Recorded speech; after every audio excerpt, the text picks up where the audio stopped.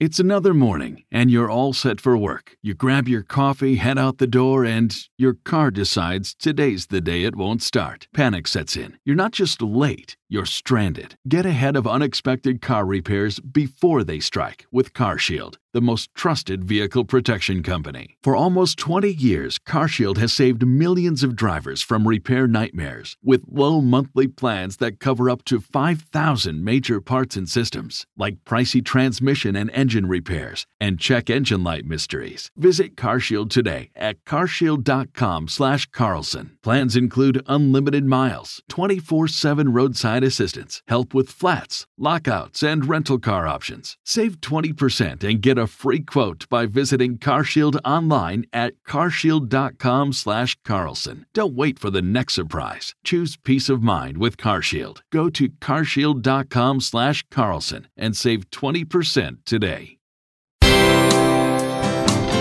Bill O'Reilly here, and I'm warming up. Stand by for the O'Reilly Update Morning Edition.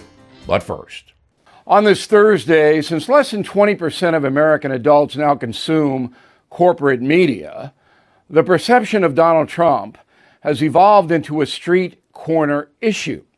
By that I mean that folks are forming opinions about Trump's legal problems by what they are told by friends and family rather than what the Say Anything for Profit news organizations put out.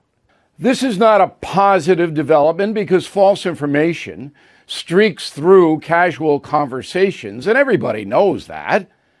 And there is no longer a fair press to correct the record. So most Americans live in a daze of misinformation and ideological propaganda. That is the truth. More truth. Donald Trump was far too casual with the rules, and that is causing him and the Republican Party tremendous grief. I mean, come on, just send the Blanken documents back to the National Archives, right? Who gives a fig? Same thing with the election stuff. State your opinion and then do everything you can legally to right what you think was wrong. I said a few days after the 2020 vote that Attorney General Barr should have appointed a special prosecutor to look into fraud allegations. That Rudy Giuliani wasn't close to being enough.